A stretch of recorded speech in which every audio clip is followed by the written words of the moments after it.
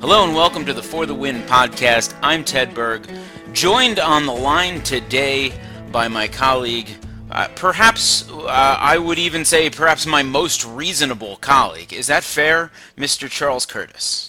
Whoa, I don't know if that's a compliment though, because I think that people want to see less reasonable, but I'll take it. I like being reasonable, so I I'm in. feel I'm in. like I feel like you, yeah, I feel like of all the people we work with, there's a lot of smart people and a lot of people have like good arguments about things, but it's like when I line up with someone's argument when I'm like this is a reasonable take on something, I feel like that's usually you.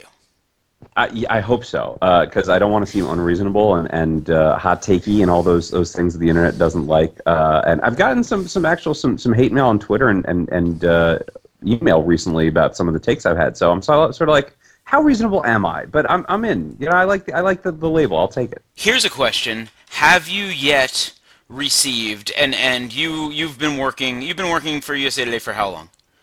A year actually. We're coming up on a year. All right, cool. So you're still relatively new compared to me. It's been I think 4 years now for me. Have you yet received a phone call directed from the USA Today switchboard from a reader? No, never. But I did just get my first piece of mail that was sent to USA Today, like Huh.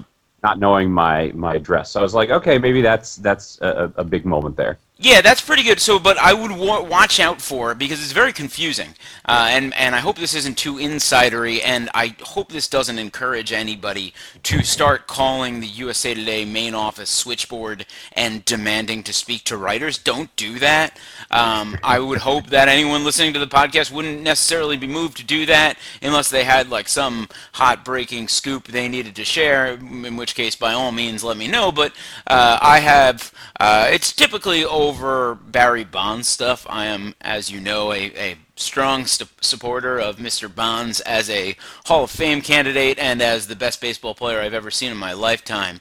So sometimes you'll get phone calls, and what's confusing about them is they come from a USA Today number, a number you can identify as someone from the main office, and then they'll just leave this like extremely long and rambling and angry voicemail. And for a while, I was like, people we work with are calling me up to yell about my sports takes. Like, this doesn't feel professional at all. And then I finally investigated it after it happened a couple times and found out that it was actually readers who have the time and the wherewithal to keep calling until they get redirected to my cell phone, which is it's a little unsettling. I feel like that's like one of those things where people get calls from the president, and it's like, please hold for the president, and you go, wait, what? And then you're talking to the president, except this is like the complete other side of the coin. You go like, I would stammer, I would just be like, yes, ma'am, sir. I wouldn't know how to respond, and I just kind of go through it and say, okay, thank you for your call, as if I was on the radio. Yeah, it's probably the way to go. Luckily, I've never taken the call because I've always just sort of let it go to voicemail. And I'm happy to say I haven't actually had to have that awkward conversation. But let's have our own awkward conversation. Usually, Hemel is here on the late week show to take some Q&A questions, but Hemel is overseas right now, and I am still hoping to catch up with her in India. I'm not sure we'll be able to make that happen because time zones are a very complicated thing, especially for me. I hate time zones and don't understand them, and feel strongly that we should eliminate them entirely and just all agree that it's the same time. But we do have some Q&As, and Charles, I'm hoping you can fill in for Hemel with some reasonable takes on some things that people have asked us about. I'm cracking my knuckles. I'm getting the reasonable takes ready. Let's do it. And I should say that Hemel does not like talking about food, which makes the Q&A questions tough because like 90% of the questions I'm asked are about food, whereas you are a neighbor of mine and so a great resource on local food. Yeah, how can you not? I mean, I understand Hamill doesn't like to talk about food, but I absolutely could talk about food for days. So, I'm psyched for all these questions. All right, well, good. Let's get after it. And the first one comes from our editor, Nina Mandel, and this is a food question, but she wants to know if she should buy football-shaped cookies for a Super Bowl party or if that's lame.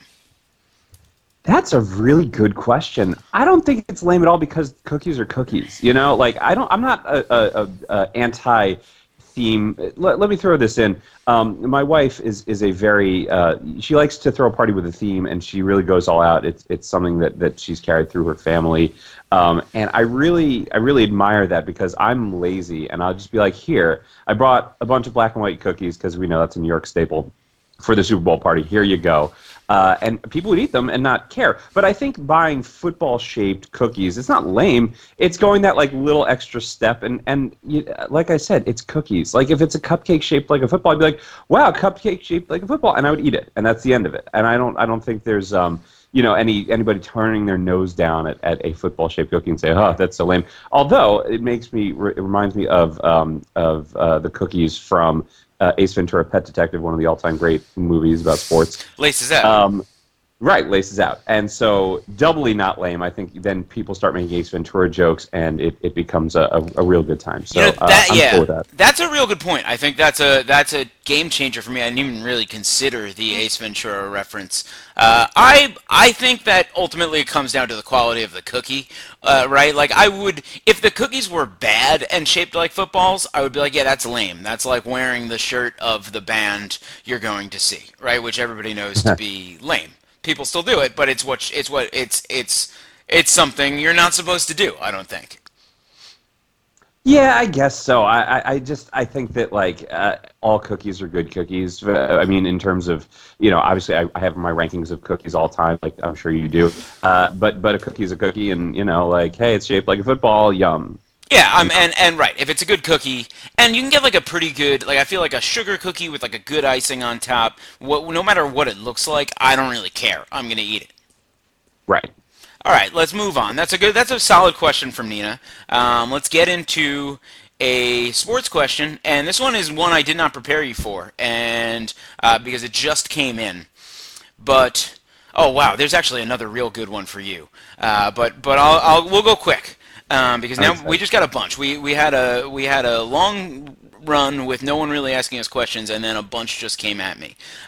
So this was from Christian Dowd, who is Dowdissimo on Twitter, and he wants to know if the Mets come out flat in April or May, will Terry Collins be on the hot seat? It's a question we've actually answered before on the show. My straightforward, simple answer is no. I think that Collins, by coaching the Mets to the World Series in 2015, by leading the Mets despite their rash of injuries in 2016, by being a popular guy in the clubhouse with the players, I think he means too much to the players for the team to let him go. And I recognize that he's probably not the best strategic manager in baseball.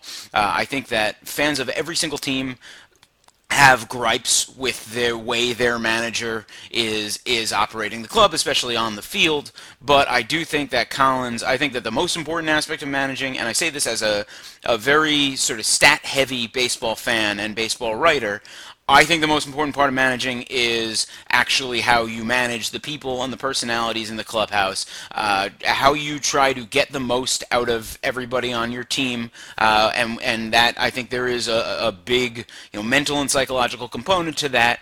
I think that all managers work better and worse with different players. A lot of it is personality based, and I think that the grand scheme of the range of the best tactical manager in baseball to the worst tactical manager in the baseball maybe means the difference of a win or two across the course of the season. And to me, I just can't say that a manager who's really motivating every single player on his team as best as he can isn't getting those wins back by just being a well-liked guy that people are psyched to play for. I'm gonna go ahead and disagree with you here, and here's what I think, and this has nothing to do with anything you just said, right? What you just said was perfectly rational, reasonable. We all know I like a good rational, reasonable take, but we're talking about a couple of things here. Number one, we're talking about a baseball team. And a baseball team and any sports team, they tend to sometimes just run things badly. And I, wouldn't put past the Mets to sit there and just say we need to change, right? Last season they kind of came to the postseason for one game. Obviously, if we count that as the postseason, I guess we have to now because it's a wild card game. I always go with postseason, but not playoffs for the wild card game. Yes, that's good. That's a good way of doing it. But I think that certain teams will just say, look, we're not getting back to that World Series level that we need to be. Something's wrong. We need to make a change. Now, whether it's because, and the players, yes, you're more inside the clubhouse than I've certainly been in the last, few years by a lot. So you know better than I would about how the players feel. But sometimes, like, franchises just don't care what players think, unfortunately, and they just think we need to change. We need to, do something because our window's open and we have to do something now. And I kind of think that coupled with the New York pressure, which I know a lot is made of it, and I know it's blown up to epic proportions, but it becomes that it becomes a factor, unfortunately. That it becomes a distraction, right? It does become a distraction. Right, and it becomes like popular demand wants the coach, and it just keeps building and building and building. And the other factor I have in there is that people don't like Terry Collins. Like, there's a surprising amount of Mets fans I've seen on Twitter and social media, people talking, they go, I don't know, and they keep like lobbying for Wally Backman, which I don't think is a solution. That's not happening. Well, Backman's anyway. he's out of the organization, so that's not the answer there. Right, but it's just so funny to me that became a thing, because I'm sitting there going, look, the guy led to the World Series. He, kept this team. I think he was a huge factor in keeping this team afloat last year when sort of things were looking a little bit grim. And through all those injuries, I mean, let's talk about that. The guy deserves a couple of Manager of the Year votes in some capacity.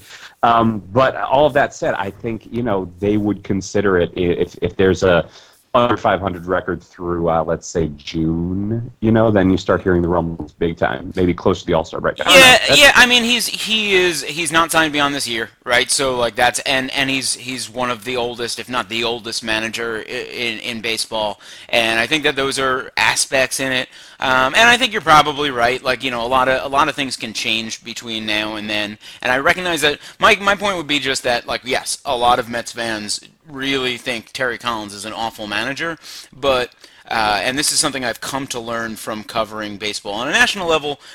Every fan of every team thinks their manager sucks. Like, unless you until October. Orioles fans felt pretty confident that Buck Showalter was a good bullpen manager, which is hilariously ironic because Showalter exited the postseason with one of the great bullpen management blunders of all time, I think, by leaving Zach Britton, who had been completely unhittable, out of a game because he didn't have a lead, and letting Ubaldo Jimenez pitch and thus blowing the game. Right. Showalter was the one guy who, for whatever reason, carried the reputation as like, this guy's a good manager, this guy's a good bullpen manager. Giants fans have a lot of patience with Bruce Bochy, but they'll complain about Bruce Bochy as well, especially when something happens like it did in 2016, when no button you push is working with your bullpen. Then people tend to say, oh, it's the manager's fault, when meanwhile, you've got 7 guys out in your bullpen who can't get an out. So I think that it's just one of these things, and I think it kind of goes hand in hand with like the things we see of team chemistry, right? Is like, if everything's going well, everybody's kind of cool with the guy, and everybody's cool with each other. And when things start falling apart, you start saying, well, these guys aren't getting along. And this manager, what did he do? Why did this move go wrong? What happened here? And I don't know. I feel like a lot of it is just about the results on the field, and the results on the field ultimately come down to like talent and randomness. Yeah, and it's sad when a team does something knee-jerk and you just don't want to deal with the reality that a team is just running itself into the ground. I have more faith in the Mets and how they're being run, more faith than I did, I would say, maybe 5 or 6 years ago. And even then, things were run well. It's just way more. It makes me nervous. Way more.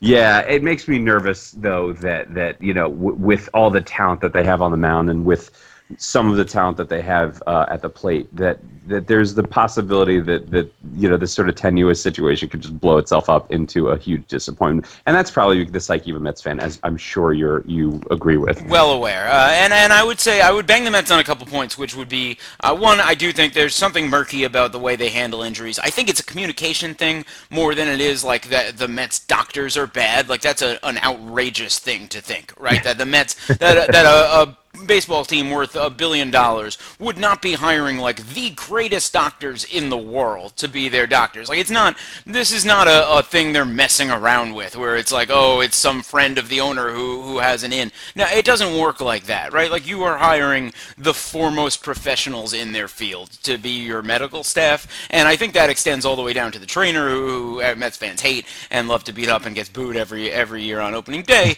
But I do think that there's a communication breakdown somewhere in the injury chain, in the way they're handled up front, the way they're reported about, and then how it ultimately pans out. Something is awry there, right? Because it's always this guy's day to day. It's no big deal, no big deal. And there's no structural damage. He's out for the season and he needs surgery. So yeah, it's awful. It's hard to watch, but who knows what it could be attributed to? right. And again, I don't know what it is, and I just one thing I feel confident about is it's not bad doctors. That's just not a thing. It's so absurd to even suggest that a team would be hiring any professional sports team would be hiring anyone less than the best orthopedists in their area, right? And I'm certain that the Mets have those, right? It's hospitals for special surgery. Anyone who has a sports injury in New York knows like that's where you want to go to get your stuff. And there's a lot of other good orthopedists out there, but that's like the place. That's the spot to go for when something is acting up. So I don't buy that part of it. I would also say that the Mets, especially Collins, and I think he uses the media in this way a little bit. He will frequently say like, okay, this guy's my starter, and this guy's going to be our second baseman, and this guy's going to be our left fielder. And I don't think he always means that. I think sometimes that's motivating another guy, and so I think like people get very upset like that. Oh my God, could you believe Terry Collins said this guy's going to play second base? And then when you actually see how it plays out, that guy doesn't really end up there. Luis Hernandez was the classic one from a few years ago, and it was like, oh, well, maybe that's just to sort of jumpstart Daniel Murphy's training on defense. I want to move on from the Mets because we could talk about the Mets all day. This one comes from Stephen A., which is at the Nimble One. He wants to know, love or hate the inevitable Super Bowl box pool, and then also chili or pulled pork. I assume he means in a football context. So let's start with the first one. I don't want to call myself like a problem gambler, because I'm certainly not that. But I'm a guy who enjoys gambling, just sort of on face, like, and not big money, But if someone's like, hey, you want to sign up for a Super Bowl box, like at 100% of the time, I'm going to do it because I just like, and I realize that there's no real strategy to that. It's just like, hell, yeah, I'll throw in $20. Like I can win more money. I like the rush that comes with that possibility. So I would say I love the Super Bowl box pool. Yep, I couldn't agree with you more. I mean, it's like you. I hopefully don't call myself a problem gambler, but let's just say I have a fantasy sports problem. I have, usually I have like 5 or 6 NFL teams, fantasy football teams. I do way too many baseball teams. I think it's like 4 or 5 now, which is 3 too many. So on and so forth. So if someone's going to give me a chance to just throw a little money and make the Super Bowl just that much more interesting, I'm in. Why not? It's $10 or whatever it is, throw it in, and it's like rolling the dice. And a buddy of mine who is sort of even more of a gambler than I am, he said I quit those because they're too random. And I'm like, well, that's okay. It's rolling the dice. It's fun. Like there's especially if it doesn't cost that much. I'm in. Why not? And one year I actually won some moolah off of this and it was funny because I was working during the Super Bowl as I do, and I got a text message. It was like, congrats. And I was like, what are you talking about? And I completely look at my box pool numbers, and suddenly I'm like, woohoo! I hit 7-0 or whatever. I think my numbers were awful too. It was like 6-2 or something like that, which is a horrible first quarter score. And I hit it for some reason, and I was like, yeah, like, boom, like super way better, more exciting. So I'm in for that. And you can go on a question too. I would say just as to the randomness aspect of it, and you're right that there's a little bit of skill to the box pool, right? Like 4s and 7s and 0s and 1s. Like there's some numbers that are going to come up more than others. But I like if I go to a casino, I play roulette because I like the pure randomness aspect of it, right? Like I don't want any skill involved whatsoever. I just want to like, will it hit? Will it hit? Like that's just I just want like I feel like roulette and craps are sort of like those like they're like almost like the boiled down version of gambling in its purest form. Just like, hey, I'm gonna put my money on 32 and see what happens. And sometimes it happens, and sometimes it doesn't. And that's kind of what I like about gambling, and also what I like about baseball is just like I think both reflect the randomness that sort of dominates our lives. But that might be a bigger picture question. The next part of it is simpler: chili or pulled pork. For football, I'm saying chili. Yeah, I think I'm leaning that direction too. I love a good bowl of chili. I like making chili. I think making chili is one of the easiest things to do in life. You just stick a bunch of stuff in a pot, stick on the lid, and wait X amount of hours or minutes or whatever it is, and boom, you've got yourself a beautiful meal. I do like pulled pork. I think for the Super Bowl in a funny way, like I think pulled pork is the way to go because you can put it on a sandwich. You can eat your sandwich. You're not going to spill chili all over yourself, which is a definite possibility at a Super Bowl party. But gun to my head, it's chili. I would say 95% of the time. This one comes from, and I'm with you. I think I'm with you, and I think that to me it's about like the chili sort of works on its own in so many ways. Like you can have just chili out of a bowl, pulled pork just out of a bowl. I don't know. I don't know that I've done that. Like I've eaten pulled pork on a platter, but you need sides with that. It's not like a full Yep. meal in itself. Chili you can also pour over nachos. I realize you can do that with pulled pork, but pulled pork is never going to be the only thing you put on the chips. You need to get other things. Chili works as just like the only thing you need with chips. Cheese is nice too, but I would say chili more versatile for football watching purposes. I'm going to take the chili all day. This is from CJM, who's at Old Coyotes Are Us. And he wants to know, let me get a Mets take. Should Noah Syndergaard shave his head to preempt male pattern baldness? No. No, absolutely not. Yeah. No. No. His hair is his calling card, and frankly, for other pitchers on the team, the hair is the thing. Right, and That's it. and now, like, because they have Syndergaard and DeGrom, and now this guy Robert Gesellman. For people who don't know, Yes. the Mets just keep churning out dudes with like beautiful, long, flowing hair and 92-mile-an-hour sliders, and it's awesome. And I think they should all go with it. It's cool to have a thing. I would even say that I'd like to see Matt Harvey grow his hair out, which I feel like would look ridiculous Ooh. because he is already experiencing some of the traits of male pattern baldness. And I feel like his hair is thick and would probably get towards more of like a fro type thing going on, and I would love to see that. And so I want that to happen too. I want every guy on the Mets pitching staff to have the most hair they can possibly pull off. I've also read, and I don't know if I believe this or not, but there are baseball players out there who believe that, and they said it in terms of DeGrom, but it probably is true of Syndergaard The too, distraction, right? that the hair whipping around behind the arm as they throw does sort of distract from the ball. And if that's true, I imagine you're going to start seeing a lot of long-haired pitchers. And I think we have seen an uptick in long-haired pitchers. And so maybe, and sometimes that's just these like baseball myth things. And maybe someone will statistically play it out and say like, no, you might think that, but it's not changing how hard you hit the ball.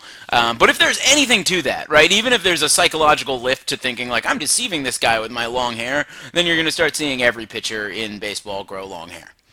Yeah, and I read that same thing. I think I posted on it last year. I must have, seen it and posted on it because I think it's just an amazing fact that hair, those flowing locks, are a problem. And if it is a problem, then keep on growing it out. And yes, I do love, by the way, that the Mets, when they brought up Giselman, I was like, who's this guy? He wasn't a hugely touted prospect, and suddenly he's like, on the top 100 list now, and he's, coming up the ranks.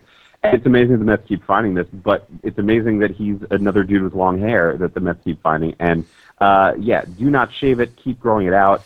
Anything that helps, and that also must add some camaraderie to that clubhouse, right? Like, what do you use for your hair? Yeah, we talk hair products. Yeah. Yeah, there you go. I'm all in. And I would say I think I've also read that Syndergaard last off season threatened to cut his hair. I remember he threatened to cut his hair on Instagram, and I believe his agent called him up and said, like, "What are you doing? Stop!" Because it's so much a part of his brand, so to speak, at this point, that it would be bad. You can't go around calling yourself Thor and cutting off all your hair. So no, he's not gonna. He shouldn't. Even if he goes male pattern bald, maybe he can go with like the Hulk Hogan look. I would be all about that.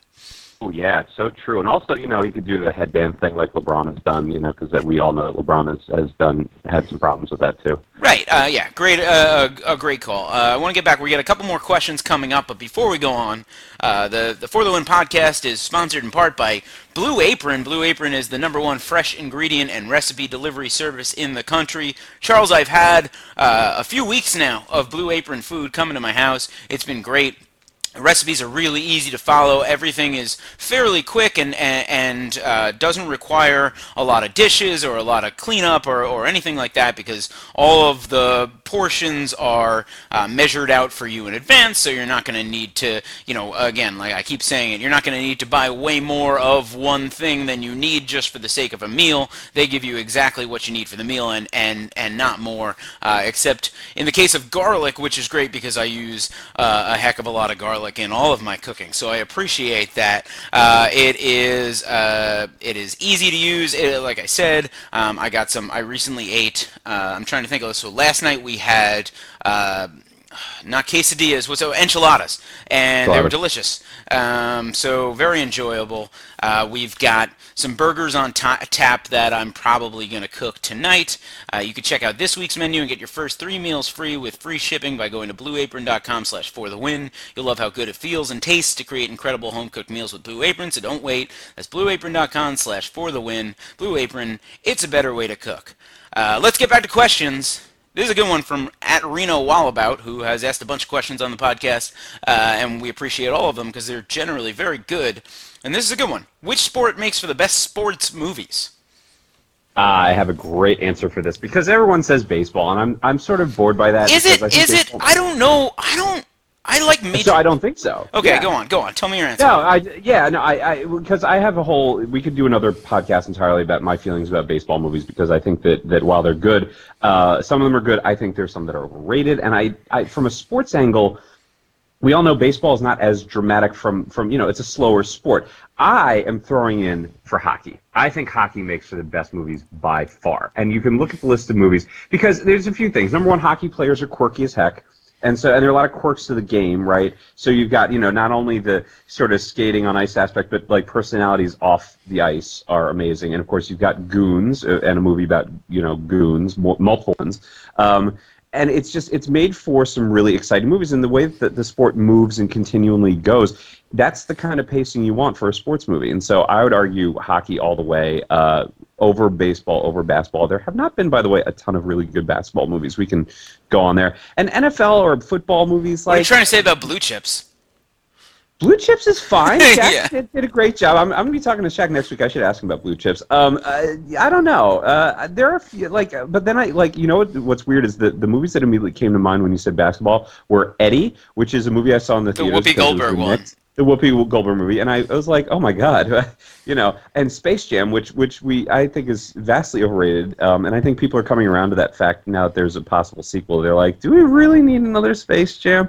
But there are a few other good basketball movies. I mean, there's Hoosiers, obviously, but hockey all the way. I think hockey movies are great, and there are a ton of them, and they are all classics, every one of them. I'm kind of with you on Space Jam. I feel like Space Jam is the type of thing you're nostalgic for if you're like 3 or 4 years younger than we are, right? We're about the same age. I feel like we were probably just a little bit old for Space Jam. Does that feel right? Yeah, I saw it. I was a little old for it. That's true. I think it came out in I want to say 93 or 4. Right, so so in '94 I'm 13 years old, right? So you're right up at the age where you're like, I don't want to watch a kids movie anymore. I want to watch real movies, All right, you ready for this? It was 1996, so you were 15. So it was I was 15. 14. Yeah. So that's yeah. So I've seen it and I don't think it's horrible. I think it's kind of funny. It's got Bill Murray in it. It's got Michael Jordan doing stuff. There's alien things, I appreciate it, but I would have appreciated it more if I were 10 when it came out. Yeah, that's a good take on it. Which sport are you in agreement about hockey, or is there another I think sport? hockey's good, but honestly, based on empirical evidence, and I think that a lot of it just has to do with the movie. Like it's such a small sample in each group. Like if there were 100 movies from each sport, I think we could say more definitively. But like of the great sports movies, the only sport I can think of where there's like two movies I will constantly rewatch is golf. Right?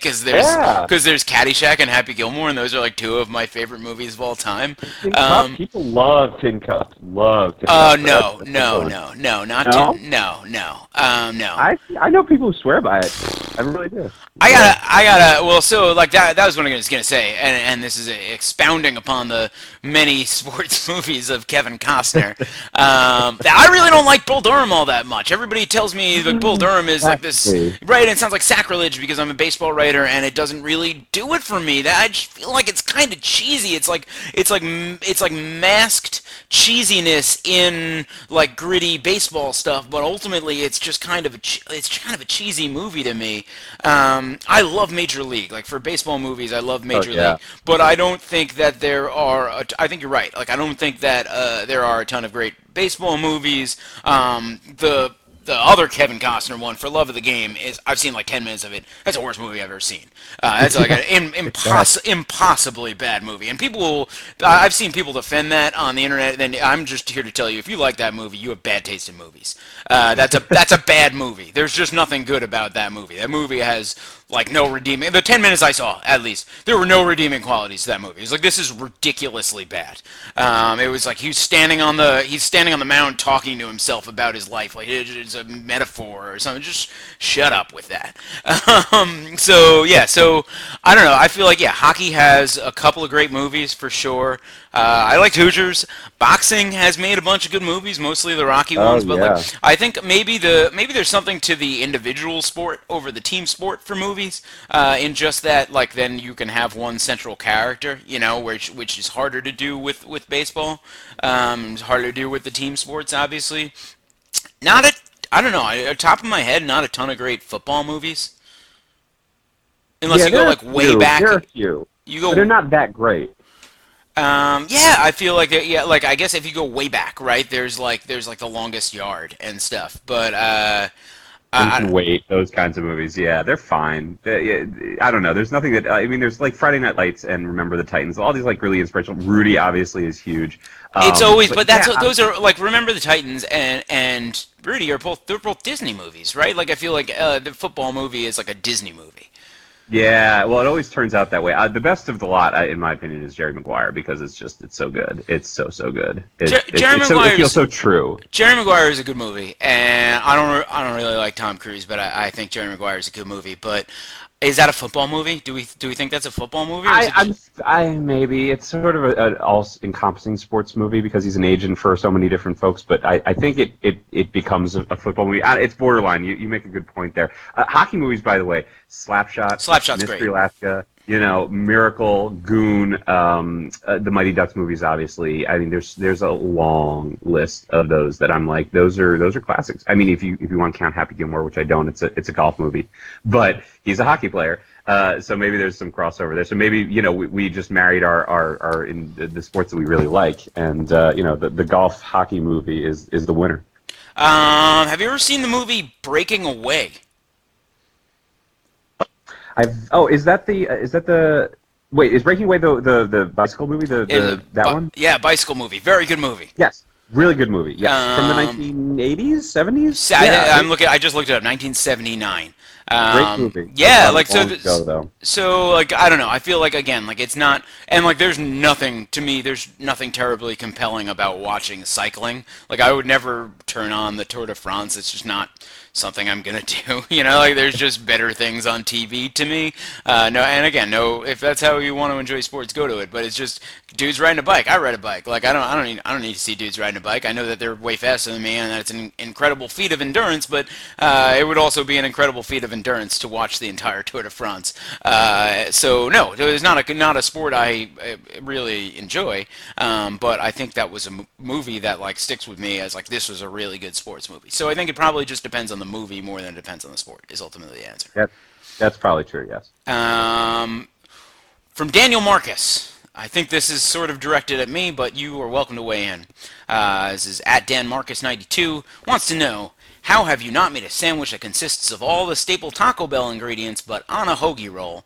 Seems like a missed op. Sad. Good ad. I mean, I don't know how he knows I haven't done that, but because I feel like that's how far off is that from a sloppy Joe, right? If you're talking like Taco Bell beef, that's like very similar to sloppy Joe beef, and I've definitely had sloppy Joes, right? So I kind of done that, and it's really good. Yeah, it sounds delicious. It sounds like a torta, maybe if you especially if you kind of grill it in some fashion. I don't know. It seems like now an inspirational project for you, and I invite you to do it. It seems like it would make for a great sandwich. Yeah, no argument here. Yeah, I've made taco pizza, and one time I made, and this was pretty good. It didn't look as good as it tasted, but I made a crab salad with wasabi in it, and then put it on a sandwich with avocados and possibly like cucumbers to make essentially like a California roll sandwich, and that was really good. That sounds incredible. And all this talk, by the way, reminds me that Passover is coming up for those of us of the Jewish faith. And matzah pizza, I'm always looking for like new matzah pizza recipes because I've tried it every year. It's a great way to kind of get your way through the week. And like putting Taco Bell ingredients, the ones that are kosher for Passover, on top of a matzah would be incredible. So I'm going to try that this Wait, year. are any Taco Bell ingredients kosher for Passover? This is Well, not. I mean, it's like This is not a yeah, world I I mean, know. Yeah, I mean, like you put the cheese and the meat on top of it. I think that seems pretty much good to go. That seems reasonably kosher to me. Now I'm thinking about it. You're going to get somebody reaching out being like, "No, it's not," but you can't like put the taco shell on there. That's like verboten. Okay, all right. Well, that's good to know. You know what I like from the matzahs is matzah meal. If you take it, so after Passover, matzahs go on sale at my local grocery store, and if you like put matzah in a, I think it's not matzahs, right? It's just matzah. There's no plural matzahs. Am I right? There's just so you put Yeah, I think so. so you put the matzah in a food processor and grind it up into like flour. That is actually really good for frying, for breading and frying things. It's better than just using flour or breadcrumbs or something. Matzah happens to have like a very high burning temperature, so you can fry things at a higher heat without having the breading burn. A very useful ingredient. Little known fact. Whoa, I should remember that because I always end up with leftovers and I just don't want to eat them after Passover. So that I'm keeping in mind. I do use it for like eggs. That works really well. Yeah, I mean, I actually find matzah pretty delicious. If it's salted, it's basically like a giant saltine. But as it so happens, it also works as a breading for fried chicken. That's a free tip from me and the For the Win podcast, which I learned from an actual chef that was talking to me at a bar one night. Next question. We got a lot of Mets ones. I sort of teased that we might talk Mets, and so we're both here in New York. We got a lot of Mets fan followers. Some of them came out, including a friend of yours, Mr. Jason Catania, who wants to know how much less sexy are the 2017 Mets going to be now that Big Sexy Bartolo, meaning Bartolo Colon, isn't just gone but also on the rival Braves. They lost a lot of sexy there.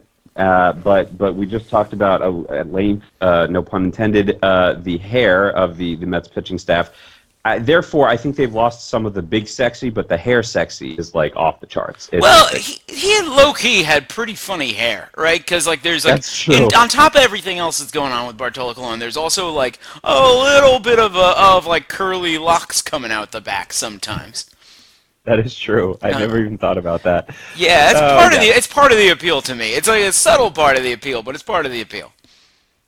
I think they've lost some of that funny sexy, I guess you'd call it. But like the heartthrob sexy, if you want to call it that, they've got that coming out in spades. Yeah, I mean, the Mets have an extremely hot pitching staff. Even if, and I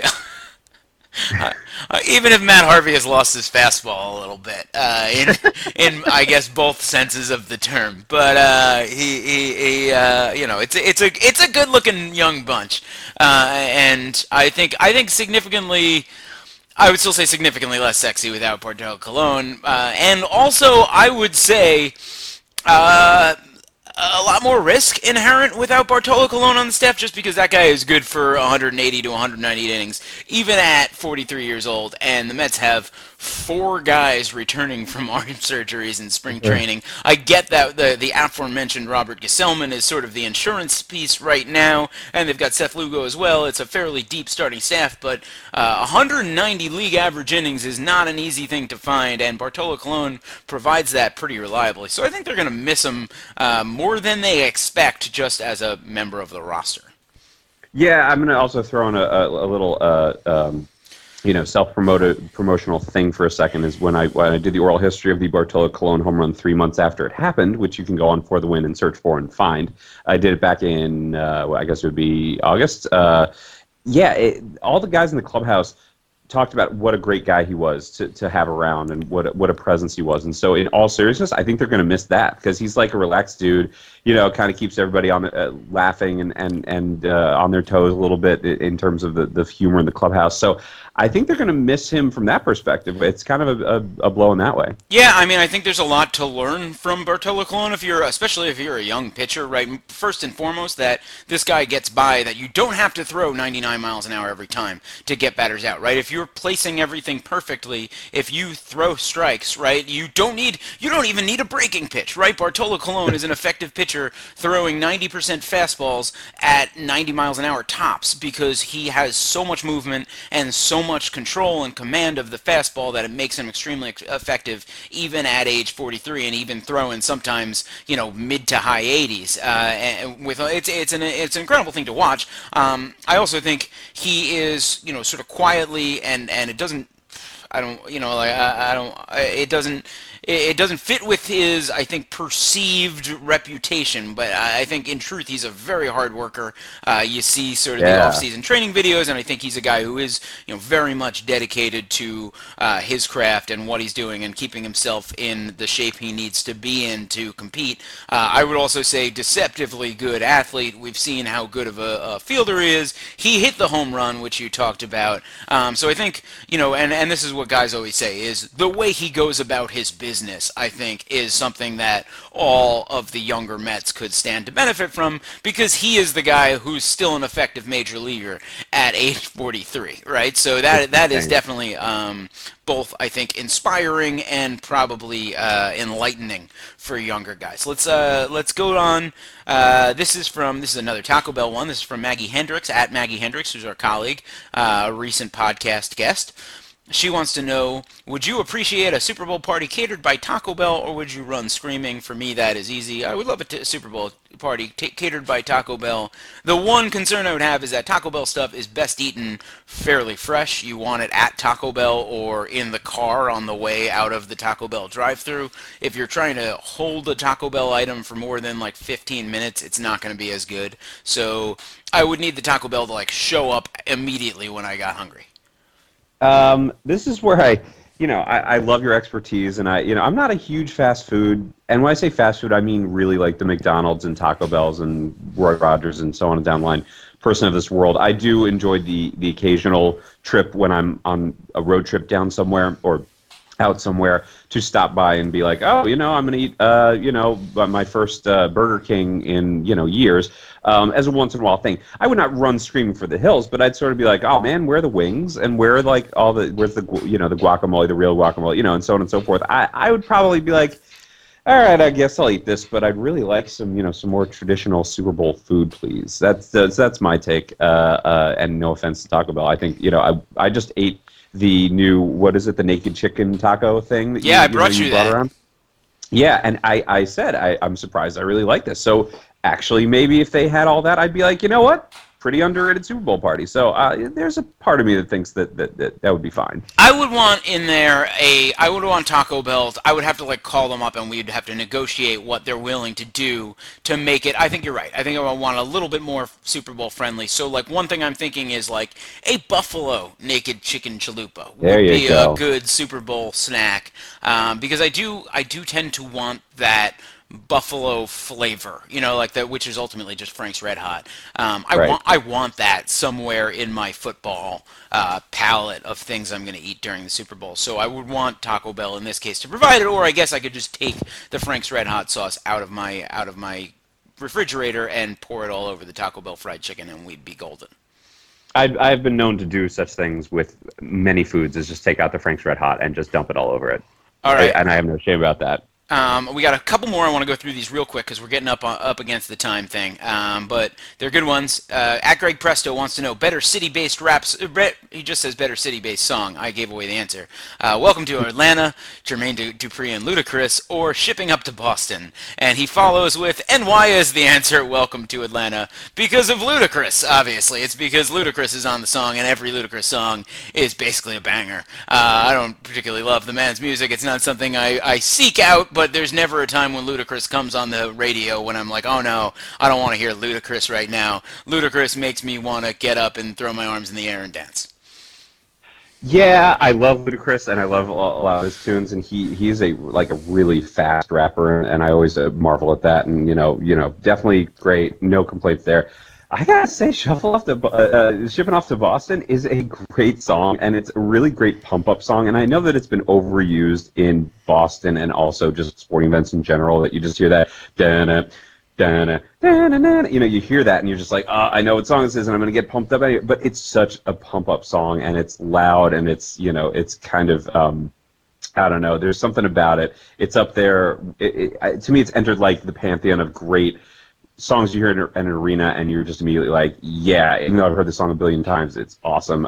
So I'm going that route, but Luda all the way. I mean, I think you're right. Like I loved it. Daniel Murphy's At That song has long been, and it's the Dropkick Murphys is the band. When Murphy was tearing up the NLCS in 2015, hearing it when you he was like that looming batter, and I guess he really was for all of 2016 with how good he was. Like when there's a rally coming, and then you hear that song kick in, you're like, oh, now it's happening. Like now it's on, and oh yeah, but then he was completely trumped in the Mets realm by Yoenis Cespedes. First with a song about Yoenis Cespedes and how awesome he is, and then with the opening part of The Lion King, which is just which you wouldn't even think about, like the presence of mind that this guy has to recognize that as a dope at-bat song is so incredible, because you never think about how cool that would be played out, and I think about this stuff all the time, right? But you never think about how cool that would be played out against a giant arena, and then you hear it, and Cespedes again is this focal point of the team's offense, and who's gonna come up next, and you hear and it's like the most epic thing in the world, and I love it. Yeah, it's because the perfect combination of songs that everyone loves to get up and be excited about with the person that people love to get up and be excited about. Let me just throw in one insidery feeling Mets thing, is that Eric Campbell, who's I don't know if he's still in the organization, I don't think so, sort of a utility player. He had one of the best at-bat songs I've ever heard, because it was out of nowhere. It's the opening guitar riff to the Rolling Stones' "Can't You Hear Me Knockin'," and I was like, "Wow, that's really getting good, knocks." It really really kind of pumps you out, and I was like, wow, that is a really solid pick right there, and it's sort of outside the realm of normal at-bat songs, and I was just very impressed with that. T.J. Rivera also has a good song. It's a hip hop song. It's called Deja Vu. It's by I'm losing it. But it's the same song that they used at the beginning of the Shakira song, the Oh, yep, yep.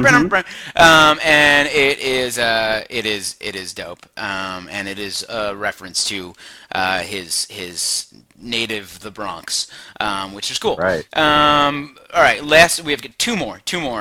This one is clearly for you. He didn't mention you on this tweet, but I know that you and I both love traditional tabloid style headline puns.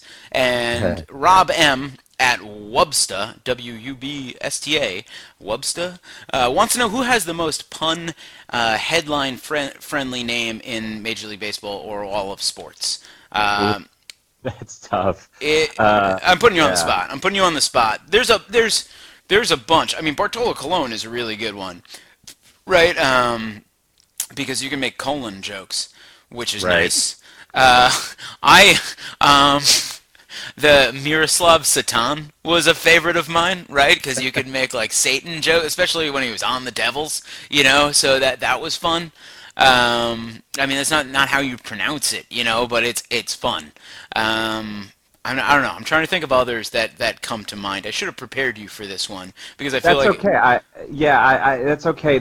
What's coming to mind is a bad one, but I'm throwing it out there anyway because I just remember it so vividly, which was Octavio Dotel, former closer, who was a Mets pitcher for all 5 seconds. There was he I forgot what season it was. He had a really rough game toward the end of the season, and the headline was Heartbreak Dotel, and I was like, I think that was one of those moments I was like, oh my God, it'd be great to work for the Post, which I did for all of like 5 months once, and I just fell in love with like the idea that tabloid headlines could be these really creative puns. As our For the Win staffers, all coworkers know that I'm huge into puns. So yeah, that's the one that comes to mind, and it's not a great one.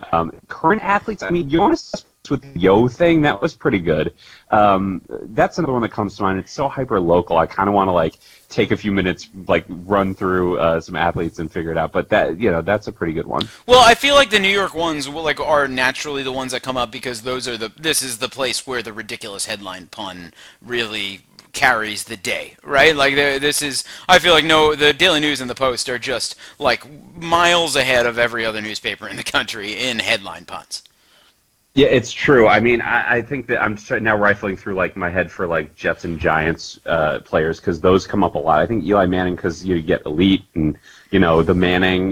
That's a pretty good one actually. I would Yeah, say, like you could just always go with like who's the Manning and stuff like that. exactly right. Yeah, you the Manning now, dog. I don't know. It's just you need a name that is versatile for all kinds of things, and of course Eli Manning's been on the back page so many times. I think that's a pretty that would be my vote. I'm going to throw in for current athlete who is most good for the tabloids. That's Eli Manning for sure. For the thing you mentioned before about like random old Mets pitchers landing on headlines, I remember. I guess it was. I was working. I know I was working in the deli, so it means it was somewhere between 2002 and 2004, I guess, or 2001 and 2000. Yeah, it was 2001 and 2004.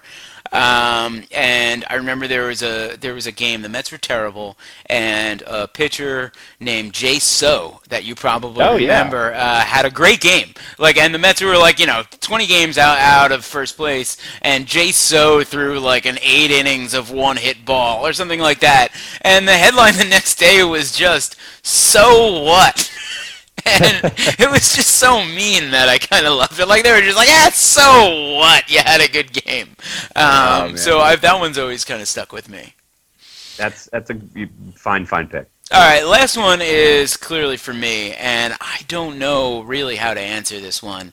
And we could talk about it a little bit. So, Michael Tomaselli, I hate haters, asks, why can't the MLBPA just include minor league players? Now, the background on this is that I just wrote a story this week about a Mets minor leaguer, Kyle Johnson, who is the first player to speak out and speak publicly about his first active player to speak publicly about a lawsuit against Major League Baseball by a group of 40 minor league players that he is attempting to join, and 4 active players are attempting to join, holding that Major League Baseball does not apply the standards of the Fair Labor Standards Act to minor league baseball players, meaning that minor league baseball players essentially, while they're on their first 7-year contract, are making less than minimum wage. And if we can go deep into numbers, but rookie ball players start at $1,100 a month. They only get paid for the 5 months of the season, and they don't get paid for spring training, which is mandatory. They get $25 per diem on the road, which pales in comparison to their counterparts in minor league hockey. As they ascend through the ranks, they make slightly more money, but still you're talking about, in Johnson's case, as a veteran minor leaguer in his second year at AAA, $2,400 a month, and again, only for the 5 months of the season. It's absurd to consider that playing minor league baseball is only a part-time job, which is the case that the teams hold, right? That it's a seasonal apprenticeship when these guys are the backbone of baseball. Even the guys who aren't making the major leagues, yes, they're playing. It's a lottery ticket. They're playing for this long shot hope, but those guys are necessary for building Major League Baseball as we know it. Those are the guys against whom rehabbing pitchers will work to get their game back to major league level. They're the guys on base for the big hot prospects to drive in when they need to learn how to hit with runners in scoring position, and they are not making enough money. They're just not making enough money. Baseball is a 9+. I think 2016 it might have hit 10 billion in revenue. It is a giant business that is making a ton of money, and these guys who are working tirelessly in its service, and yes, playing baseball professionally is super awesome, and there would be a lot of people who are willing to do it, but they are also the top like 0.0001 percentile of baseball players in the planet. It is a very much a skilled job, and they have no union no union representation, and thus they make almost no money. They have not seen their salaries meet inflation over the past 40 years since free agency, time span in which major league salaries have increased. The average major league salary has increased by 10,000%. So it's an issue. I don't know. Do you have anything to say on this?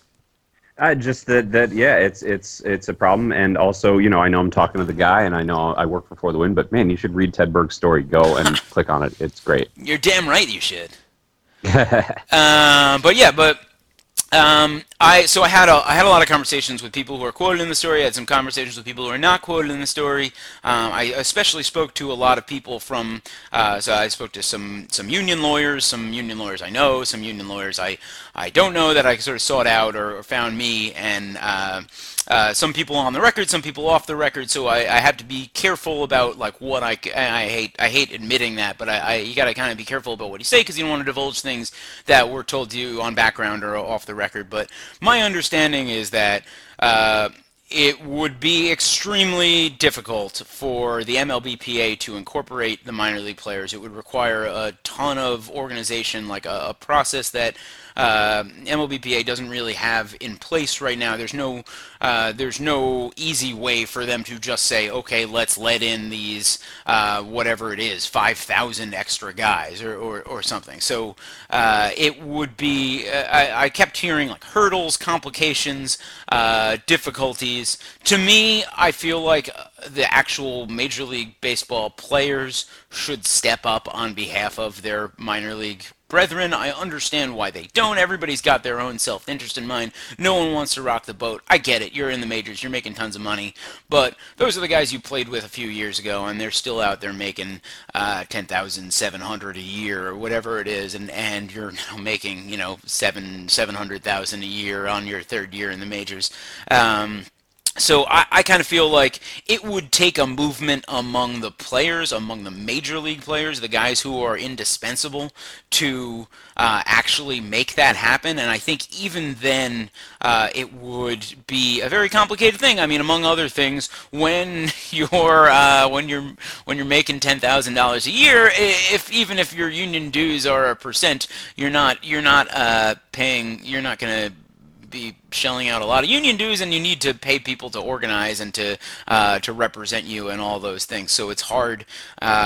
it's hard to get there, right? There's not a lot of incentive for the most indispensable minor leaguers, the guys fast tracked to the majors, the guys who got big signing bonuses. They don't have a ton of incentive to shake things up and try to change the system because they're going to be in the major league soon. So it's really the career minor league guys who are getting completely jobbed here. I don't know. I can't speak for anyone else or say what I would do if I were in any situation. But I think what it takes for those guys to get more money is ultimately because they'll never have a huge voice, right? Because they are always going to be the guys who are desperate for the opportunity to play and to prove themselves at every level. But I think that to get them fair pay, it would require a movement among the guys that the teams are already paying a whole lot, and outside of these collective bargaining agreements, and something that came up on the most recent show as well, when a bunch of the Dominican guys, Latin players, showed up to prevent an international draft, which would have hurt baseball in the Dominican Republic, among other places. Outside of that, there's very, very few examples of sort of the major league players speaking out on behalf of their minor league counterparts. So I think that's what it's going to take.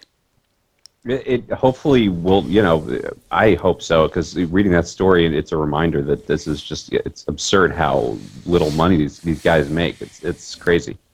Charles, you can check out the For the Win podcast on SoundCloud, on iTunes, on Stitcher. Please rate us and review us everywhere. We want to hear feedback. Let us know what's going on. Thank you, Charles, for joining me today, and I think you've done a great job filling in for Hemel. I appreciate it.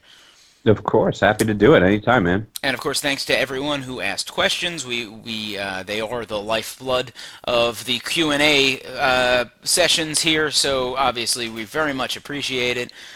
Enjoy the weekend and the Super Bowl, and enjoy, Charles. Enjoy the rest of your day.